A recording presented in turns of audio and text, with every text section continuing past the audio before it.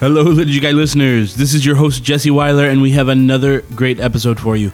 This week, we are talking about the liturgy of the cosmos. These are things that happen naturally, like wind, fire, water. They occur in our everyday world that have been incorporated into the liturgy itself. So, without further ado, episode 13 of season 2 of The Liturgy Guys. Enjoy. I'm going to talk to you today about the Mass. The liturgy is what enculturates the gospel for us. What are you, some kind of altar boy?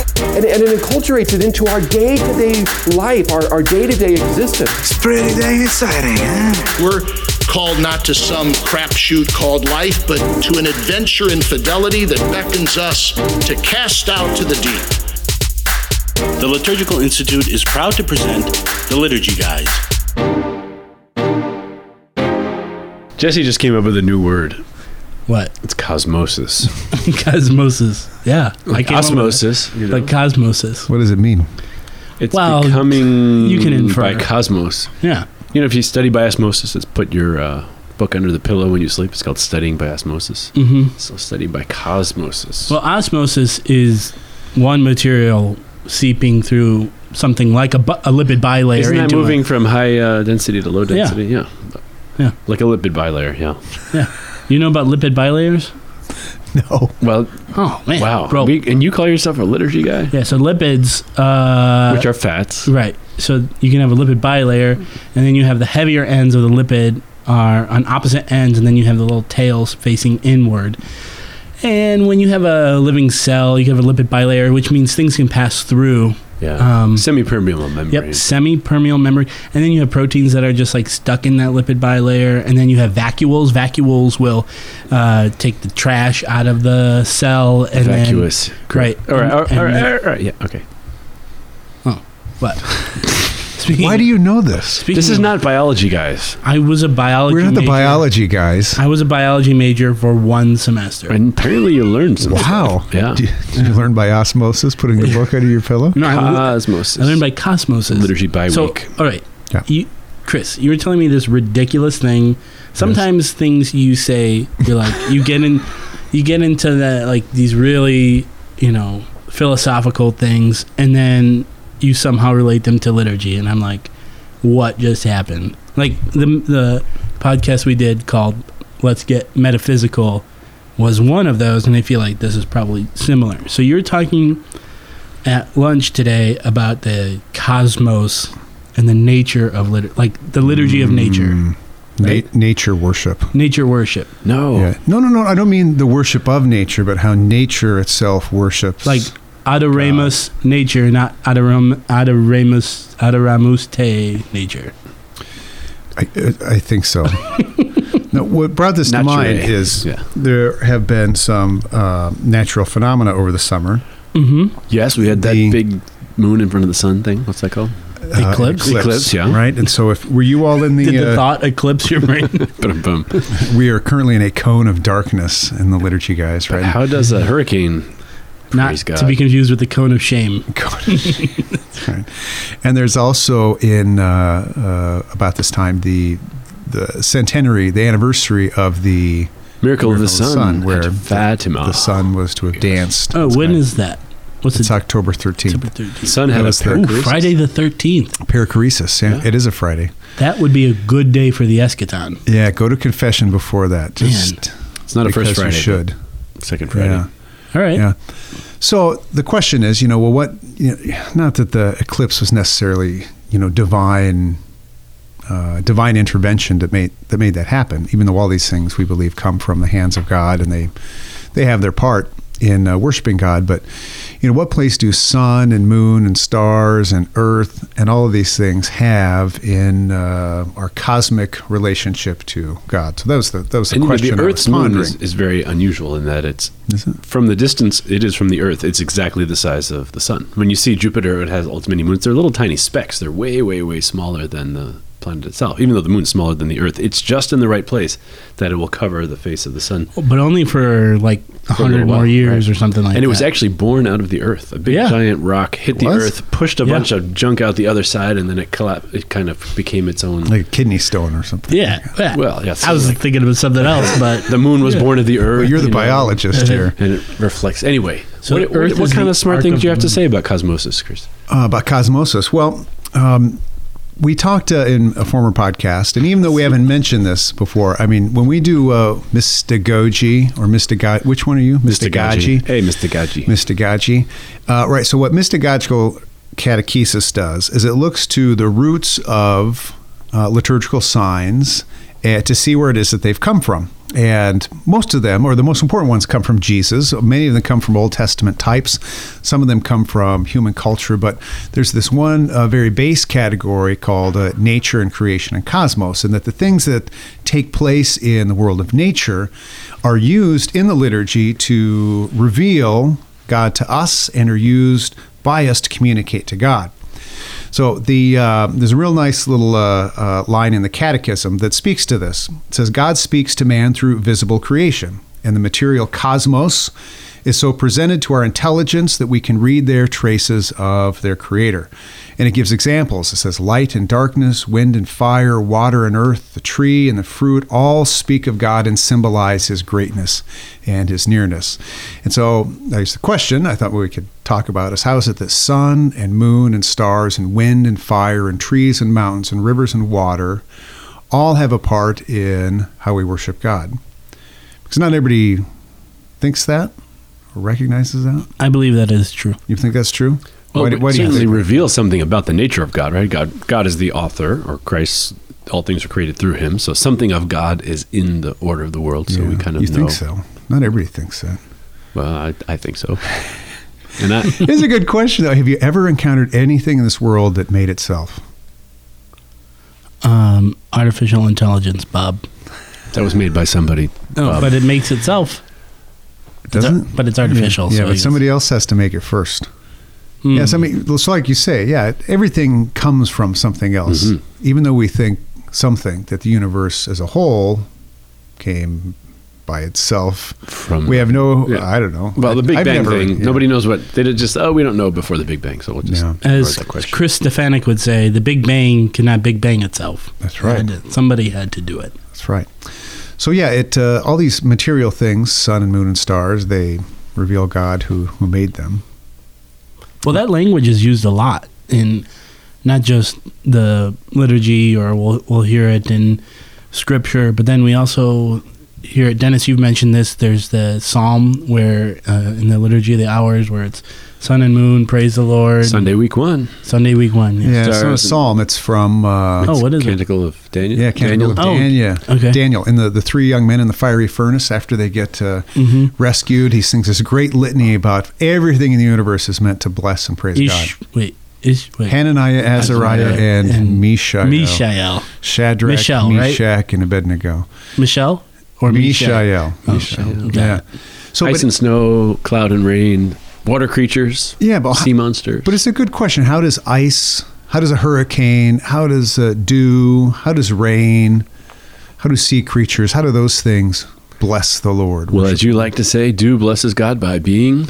By doing what dew does. Being dewy. By being dewy. in its full dewness. Yeah, according to its... Duology. Nice. Duontology. But it could be, at the natural level, it does what it's supposed to do, but then it can be brought into the liturgical level and used that way. Yeah, and there are these things, so there's a handful of these things that work their way into liturgical celebrations. And a lot of these things bear the name of what's called a hierophany. As opposed to a lowerophany? No, actually, HEIR, right? Yeah, about this word or hierarchy.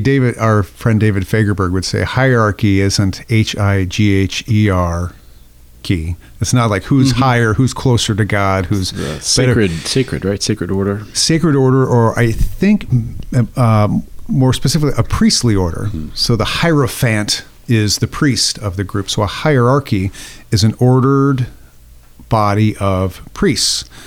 And or that perhaps word sacred even sites. came about not because we'd say, oh, God's up there and we're down here.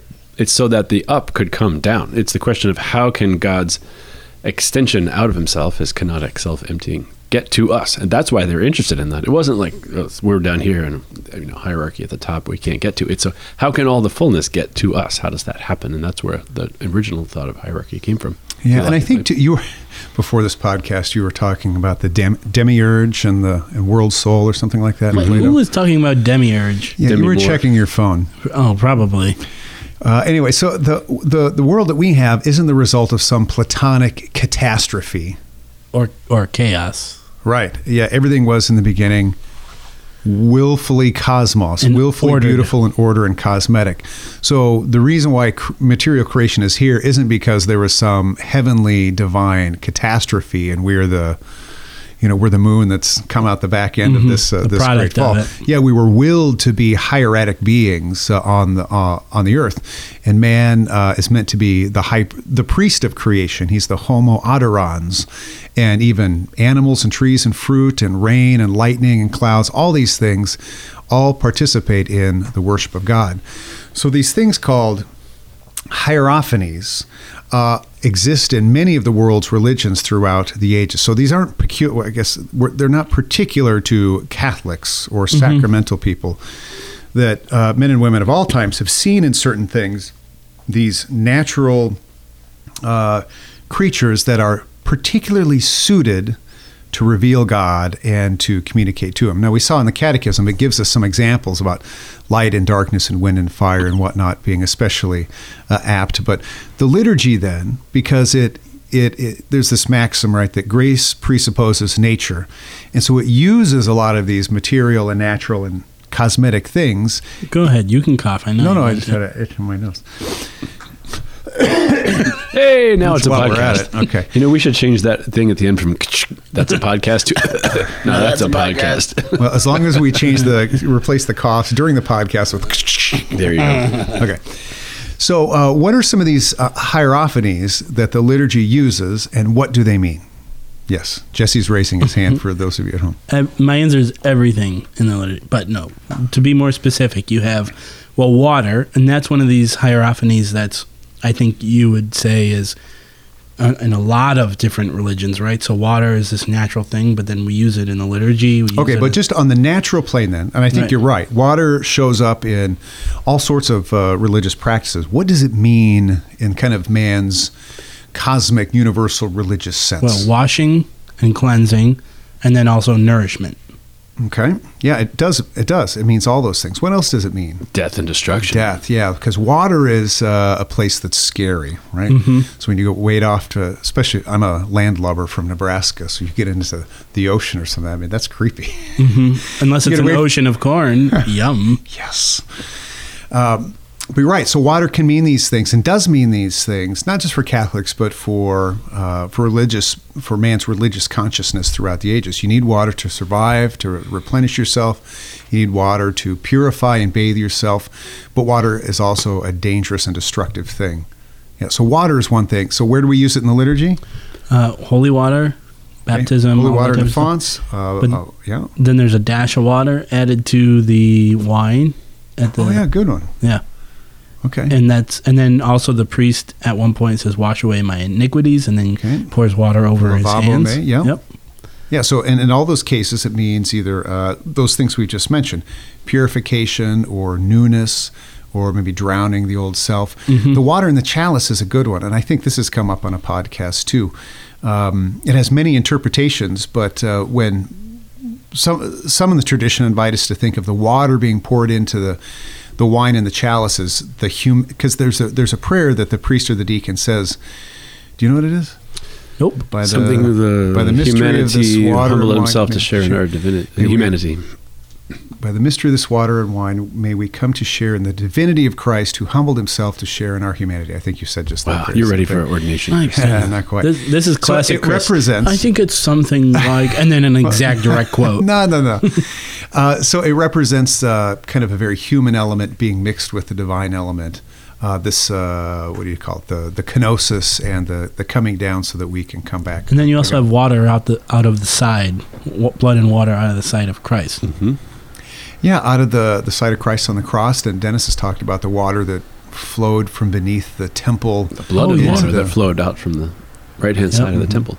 Yeah, I forgot about that. That's such a cool image. Okay. All right, what about some of these other ones, these natural hierophanies that Catholic liturgy incorporates besides water? Lightning.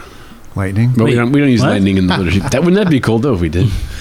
I thought you were serious, and I thought I was like, I'm about to learn something real cool about lightning. There's that tenebrae part. You familiar with tenebrae? Oh yeah, you're pounding the pew, you're wrapping the pew to symbolize the earth quaking. The earthquake. Yeah. And maybe That's my favorite part of that, because you get to like pound on the pews and be like, it's really cool. What about mountains? They're a place to meet God. Okay, says who? Well, there's a biblical precedent. Going up high, you always go up. Moses. Can you think of a human precedent, though? Because the claim here is all these things are not necessarily Judeo-Christian, although they are, because we're incorporating this. But even before that, can you think of kind of human natural precedents? You have a better perspective when you're up on top of a mountain. You can see more.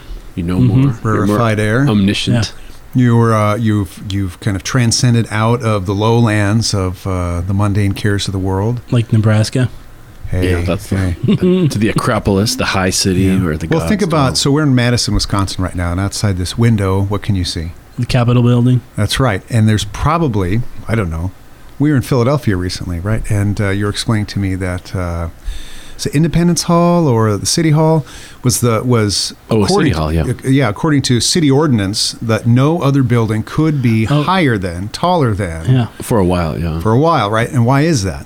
Because it's the most important. Right, and this is this sort of mountainous human religious instinct, I suppose, that things that are taller denote something of great importance. And so in Madison here, there's probably an ordinance that you can't build anything higher than the state capitol. But you're also safe from your enemies up there. It's very hard to be attacked on a mountain. It's a place of safety and strength. Okay, so is there any evidence of liturgical mountains? Yeah, absolutely. Well, Mount Tabor. Okay. And is that where the Transfiguration was? Yeah, Yep. traditionally, yeah. So, when Mount Zion. Yeah, so name some Old Testament but we've mountains. built churches on those mountains. Yeah, so if we were gonna stop in our Old Testament layer, you got Mount Tabor, Mount Sinai. Is that the same as Mount Horeb? Sinai. Mount Moriah, okay, where Jerusalem was built, where Abraham took Isaac up to the height. The Carmelites. Is that Mount Carmel. Mount Carmel? Right. Good. Right. And the Temple Mount, which is How did we sometimes miss thought to that be one? Mount Moriah, Mount Zion. Yeah, so that's the biblical place for meeting God. Go up high Okay, and meet and God. so in, do we see heights or mountains or elevations at least in Catholic liturgical worship? Well, Steeples. sure. Yeah, well, Okay, yeah. steeples. Also going up to the altar. Back before people thought that accessibility was the most important thing, they would often build altars up 8, 10, even 12 steps. So you would go up the mountain to the altar to meet God. They don't do that so much anymore. And then you would also have the lectern would also be up high for the preaching of the word Oh, of sure. God. You'd have to climb a staircase up right? Yeah. But back to your idea about the steeples. I mean, Milwaukee is a great city for this, right? Because you can still yeah. drive through Milwaukee, and all you see is across the skyline mostly is church steeples. All kind of witnessing and proclaiming the heavens and to God. Even Dennis, you've given this example in class. In downtown Chicago, there was a skyscraper church that by this point isn't rising to the heights Right, the anymore. Methodist Temple was a skyscraper with a big Gothic steeple on top. They wanted to be the tallest building in the skyline. Good. Yeah. Okay. So all of these places all kind of tap into this natural cosmic element of meeting God on a high place. Okay. All right, what else we got? What else? Let's see. Wind. Ooh, this is a good one. This is a good one. So- Is there any? What does wind signify? Holy Spirit. Okay. Well, it could signify a lot of things, but yeah, Holy Spirit is definitely one. But then, when we think about music, it has to do with the movement of air and wind and sound, and especially with instruments. Okay, but before we get to the liturgical use, I mean, just kind of on the natural religious plane, what could wind, even if you're a pagan, what could wind signify? Well, the seasons, okay, and it could bring on the seasons. It could help. it can help pollinate and help with agriculture. Regenerating new life. Right. And there was saying about winds of change. Mm-hmm. A good 80s song by some rock ballad by some. I wasn't Yeah, you're born millennial. then, probably. It could also bring destruction too, though, right? Wind. That's true. Damage. Yeah. Okay. So it can be very powerful. Mm-hmm. All right. Okay. All right. So is there wind in the liturgy Yes. that signifies these things? So I already Where answered is it? that. Sorry. Okay. Well, okay. So you were talking about the wind of the choir, of music, of sounds, of the. Dennis has talked about the kind of the bellows of the pipe organ that can kind of sort of mimic the lungs of the human voice. Mm-hmm. Familiar with Isn't there any- breathing on people at different times? Yeah, Or there is. the priest breathes across the chalice. The bishop during the chrism mass. Yeah, so at the Nailed it. In the chrism mass, when the bishop consecrates the chrism, he doesn't do this for the oil of the sick, and he doesn't do it for the oil of the catechumens. But when he consecrates the chrism, he breathes over the chrism, kind of in the sign of the cross. So you can see him; his head is kind of so making the sign of weird. the cross.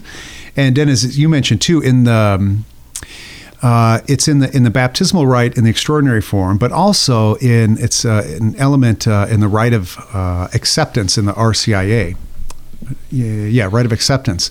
The priest will breathe or blow into the face of the person who's about to enter into the church. And in those two gestures, for example, well, I suppose all of them signifies these things that you just mentioned that come from the kind of the natural human consciousness, of power, of strength, of change, of transformation, of divinity, and the rest. But you see it in Scripture, right? God breathes across the waters in Genesis, and then Christ breathes on the apostles, and that's kind of sending the Holy Spirit. Yeah. So there's a... And isn't there, during the transubstantiation, the Eucharistic prayers, isn't the priest saying those words like over the chalice, or... Is there he's something supposed to lean over? Before, I've heard that. Yeah. I don't have a footnote, but I've heard it said that he's breathing over the wine as the and Father breathes across the waters. Yeah, so it might be like a recreation, renewing and creating. Okay. But I think a good point in all of this too is that we recognize that our liturgical celebrations have so many deep roots, so many ties, and they're not just the results of the Second Council of Nicaea in whatever year it was, 787 or something. They come from nature and cosmos as well, and so all of these things fold into our liturgical celebrations. Now, maybe before we wrap this up, what are some practical consequences of? I mean, this would be especially relevant to you, Dennis. I mean, what types of things ought a church building or a ritual celebration have in it then, if nature and cosmos and creation has such a prominent theological contribution? Well, I think if you're going to say this full mystical body, and Aquinas says that the mystical body isn't just the angels and saints and us, it's actually all of creation. So stars are part of the mystical body of Christ, which is interesting. And nature fell to fall. So I think you want to show that it's not just some private, I was out of jail, I'm in jail, now I'm out of jail, so that's my one-on-one, salvation, but that all of creation is being brought back to the Father and glorified and restored. So whatever it is, all these elements of nature are going to come in, flowers, stars, paintings, angels, saints. They're shown in their heavenly glory, in their eschatological glory. Okay, so they're presented, they're depicted, but what should the altar be made out of? Stone. What should the flowers be made out of? Flowers. That's exactly Unless right. they're mosaic or painted or carved and brought to eschatological flowers. Okay, but plastic flowers, silk flowers. Generally, those are discouraged. Yeah, because of this very principle. What fabric ought Father's chasuble made out of? silk. Something radiant, glorified, and perfected. And garment of salvation. Ideally, something natural. Yeah. Polyester. Well, polyester's permitted. Well, no, yeah. But it has to look like something radiant and glorified. Yeah, but isn't the ideal? Wouldn't it therefore be something that it's nature's own participation? Yeah, silk is made by worms who eat mulberry trees, and so the tree supports the worm makes the silk, then humans take the silk worm and make this beautiful thing. What is the composition of candles ideally? Beeswax. Beeswax. At least 51%, right? Okay, what about the should you use amplification or not? I mean, ideally. Amplified voice or natural sound? Natural. Natural sound. should you use pre-recorded songs or live? Yeah, see, all of these things, I think, find a commonality in the place that sun and moon, stars, nature, all has its own worshiping component. They're cooperating with us, the high priests of creation, to worship God. Well, there's that line in the general instruction about the stone of the altar. It should be stone, and it says, and indeed natural stone, which I don't know what the opposite of natural stone is. Maybe they don't, some composite stone or epoxy or something. Yeah. But natural stone is the preferred option. Mm-hmm. Yeah. So, stars and moon, bless the Lord. Oh, and we should definitely mention that today is the feast day of St. Francis that we're recording this. And then we have the sister moon, brother sun, sister moon. See, and what is, this is hopefully another podcast we'll do sometime about liturgical spirituality, but I would want to ask, what constitutes Franciscan spirituality? And one of these things is a great appreciation for creation and kind of consequently the incarnation. So St. Francis, maybe sometimes wrongly, is just associated with bird baths and birds and dogs and cats and being nice to animals. And no doubt he was all of those things. But because of his great love and understanding and appreciation for the goodness of creation from the hands of God, and that all of these things have their own place to worship God along with him. I bet St. Francis would not mind cutting down a tree to carve a statue of the Virgin Mary out of it. Right? So there's kind of a natural end to natural things, and a liturgical end for those natural things can be, and they're pulled out of their context and brought to some higher liturgical end. What's the liturgical end of a tree? Altar, a beam in a church, hymn board. Yeah. What's the natural end? Pew, dirt, pigments and paint or brick or whatever. Burnt sienna crayons, all of that stuff. Ashes. Catherine of Siena, burnt sienna. Nope. Yeah. Too much of a jump. Yeah. Okay. Well, anyway, I think it's time to answer a question. Chris, I always like to check in with you. Naturally. How do you feel about that? Naturally. As Chris would say, okay. You ever see that Breyers commercial where they're reading ingredients and he's like poly. And the one guy's like, all natural ingredients. Natural means made from nature. You're making fun of my farm background. No. Okay. So why go to the Liturgical Institute? Well, if you want to serve the church and do liturgical studies from the heart of the church, you won't find any place quite like this. This place is faithful to the magisterium, but it's a dynamic orthodoxy, not dry. And at the same time, it not only makes the faith come alive, it also empowers you to help that be the experience for others as well. Hi, I'm Dr. Scott Hahn, and I want to warmly recommend the Liturgical Institute for your consideration. Pray about going and studying and sharing the richness of our living tradition. Mail call! Mail call! Oh, Moses, why do you question me? Why do you care? Today, we have a similar debate over this. Anyone know what this is, class? Anyone? Gentlemen, we have a doozy here. This one is from TJ, and TJ says, really, this is a question about the authority of the local ordinary over the Roman Missal as it is celebrated in his diocese. Our Archbishop has forbidden priests to celebrate the ordinary form ad orientem because he doesn't like it. That's in quotes. Our parish has celebrated a weekly high mass ad orientem for years. When I noticed our priest celebrating it the other way, I asked him, and his basic response was, we have to obey our bishop. Which, of course, we have to do, but this seems a bit beyond his legitimate authority. Is this something he can do? And whether yes or no, what can we, the laity, do? I think we're going to leave TJ a little unsatisfied today. Oh, man. We debated trying to answer this question because we don't know what the answer is, or if anybody knows what the answer is. Right, so the council and even all the popes, the documents speak of the bishop as being the chief liturgist and overseer, regulator of the liturgy in his own diocese, and I think everybody agrees that that's the case. What is uncertain is, well, what exactly does that mean and not mean? What can he do and what can he not do? And if there's a clear answer to that, I think that at least the consensus among us here is we don't know where that answer is. Well, what could he do? Could he tell you how to receive the Eucharist if there's a legitimate option? Could he tell you which parts of the Mass could he tell you which creed to use every Sunday?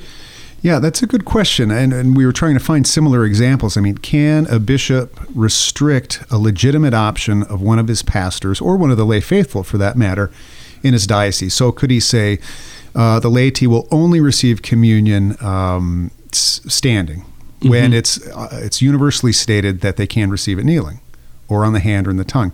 Or to a priest, can he say, we'll only use the second Eucharistic prayer in this diocese. You are not allowed to use the first or the third or something like that. Does he have that type of authority and that power?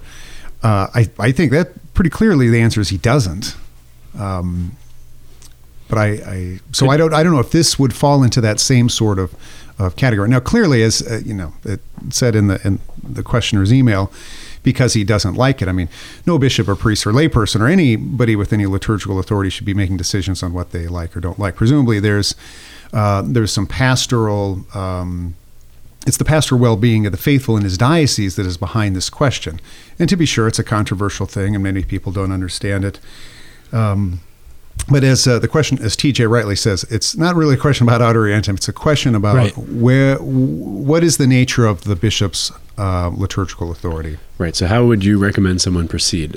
Send a question to the bishop committee. Well, the bishop's already first given a reason. Ask the liturgy guys. Then ask your priest. All right, check that one off. The bishop's committee on divine worship? Is that a reasonable place? I would go to the bishop. I would go to the bishop first, because if I don't know why the bishop is making this decision, he's the only one who can answer that. And so I think out of Christian charity and justice, that the person where the question should go is right to the bishop. What is behind your decision? It will give you the chance to tell the bishop your own opinion and on the matter, which presumably he would want to know. What are in the minds of the faithful. Beyond that, I guess you could try the USCCB or the Bishop's Committee on Divine Worship. I don't think that still wouldn't be any better than asking the bishop. Right, unless they have some answer on what the universal norm or legislation would be on that. At the same time, even if you had so-called permission to do something that the bishop doesn't want you to do, there's still the prudent question of is that the fight you want to have with the bishop? And there's always, at least within the parish, there's always this. I've always heard it used as a loophole, but pastoral discretion is something that a lot of pastors will use for their individual parish. Yeah, that could be true. I think loophole is the right way to say it, though. I mean, being truly pastoral is being obedient and faithful and docile to what the church and legitimate authority wants you to do. So, I can understand TJ's dissatisfaction, but I admire the pastor's response as well. Is that this isn't quite the same thing, but in a recent discussion I was having someone about private revelations. One of the first signs that of its legitimacy is that the person who apparently received it is docile to what the bishop wants him or her to do. And I don't know, maybe not be the most satisfying thing in all cases, but it's it's faultless and blameless on your part to be obedient to what your pastor or the bishop says. That being said, though, it's an interesting legal question. How would the canon lawyers answer this? Liturgical specialists? We could probably ask Monsignor Dempsey. Maybe we should ask him and see if we can come back with a response. But we'll give it a shot. Yeah. Well, TJ, great question. Sorry, I thought they were going to be able to answer this, but you did. Maybe I did. Maybe I didn't. I don't know. It's a tough question, but if you want to ask us a liturgy question, then Dennis and Chris can answer. Let's take this just another example. So Summorum Pontificum, right? In that letter, it calls the bishop. The bishop remains the chief liturgist in his diocese, and he's the one who's to regulate the use of the extraordinary form in his diocese, right? But what does that mean? I mean, that doesn't mean that he can prohibit it, because the whole point of that letter is asking the bishop to make available extraordinary form masses for people. And if that doesn't happen, then there's recourse that can take place.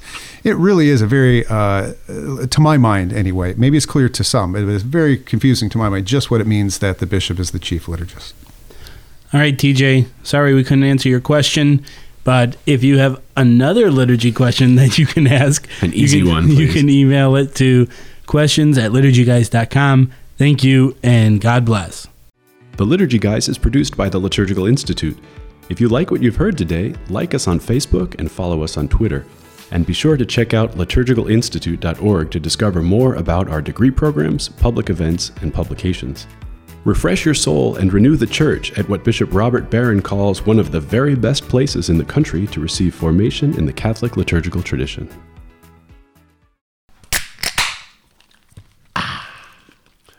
Now that's a podcast.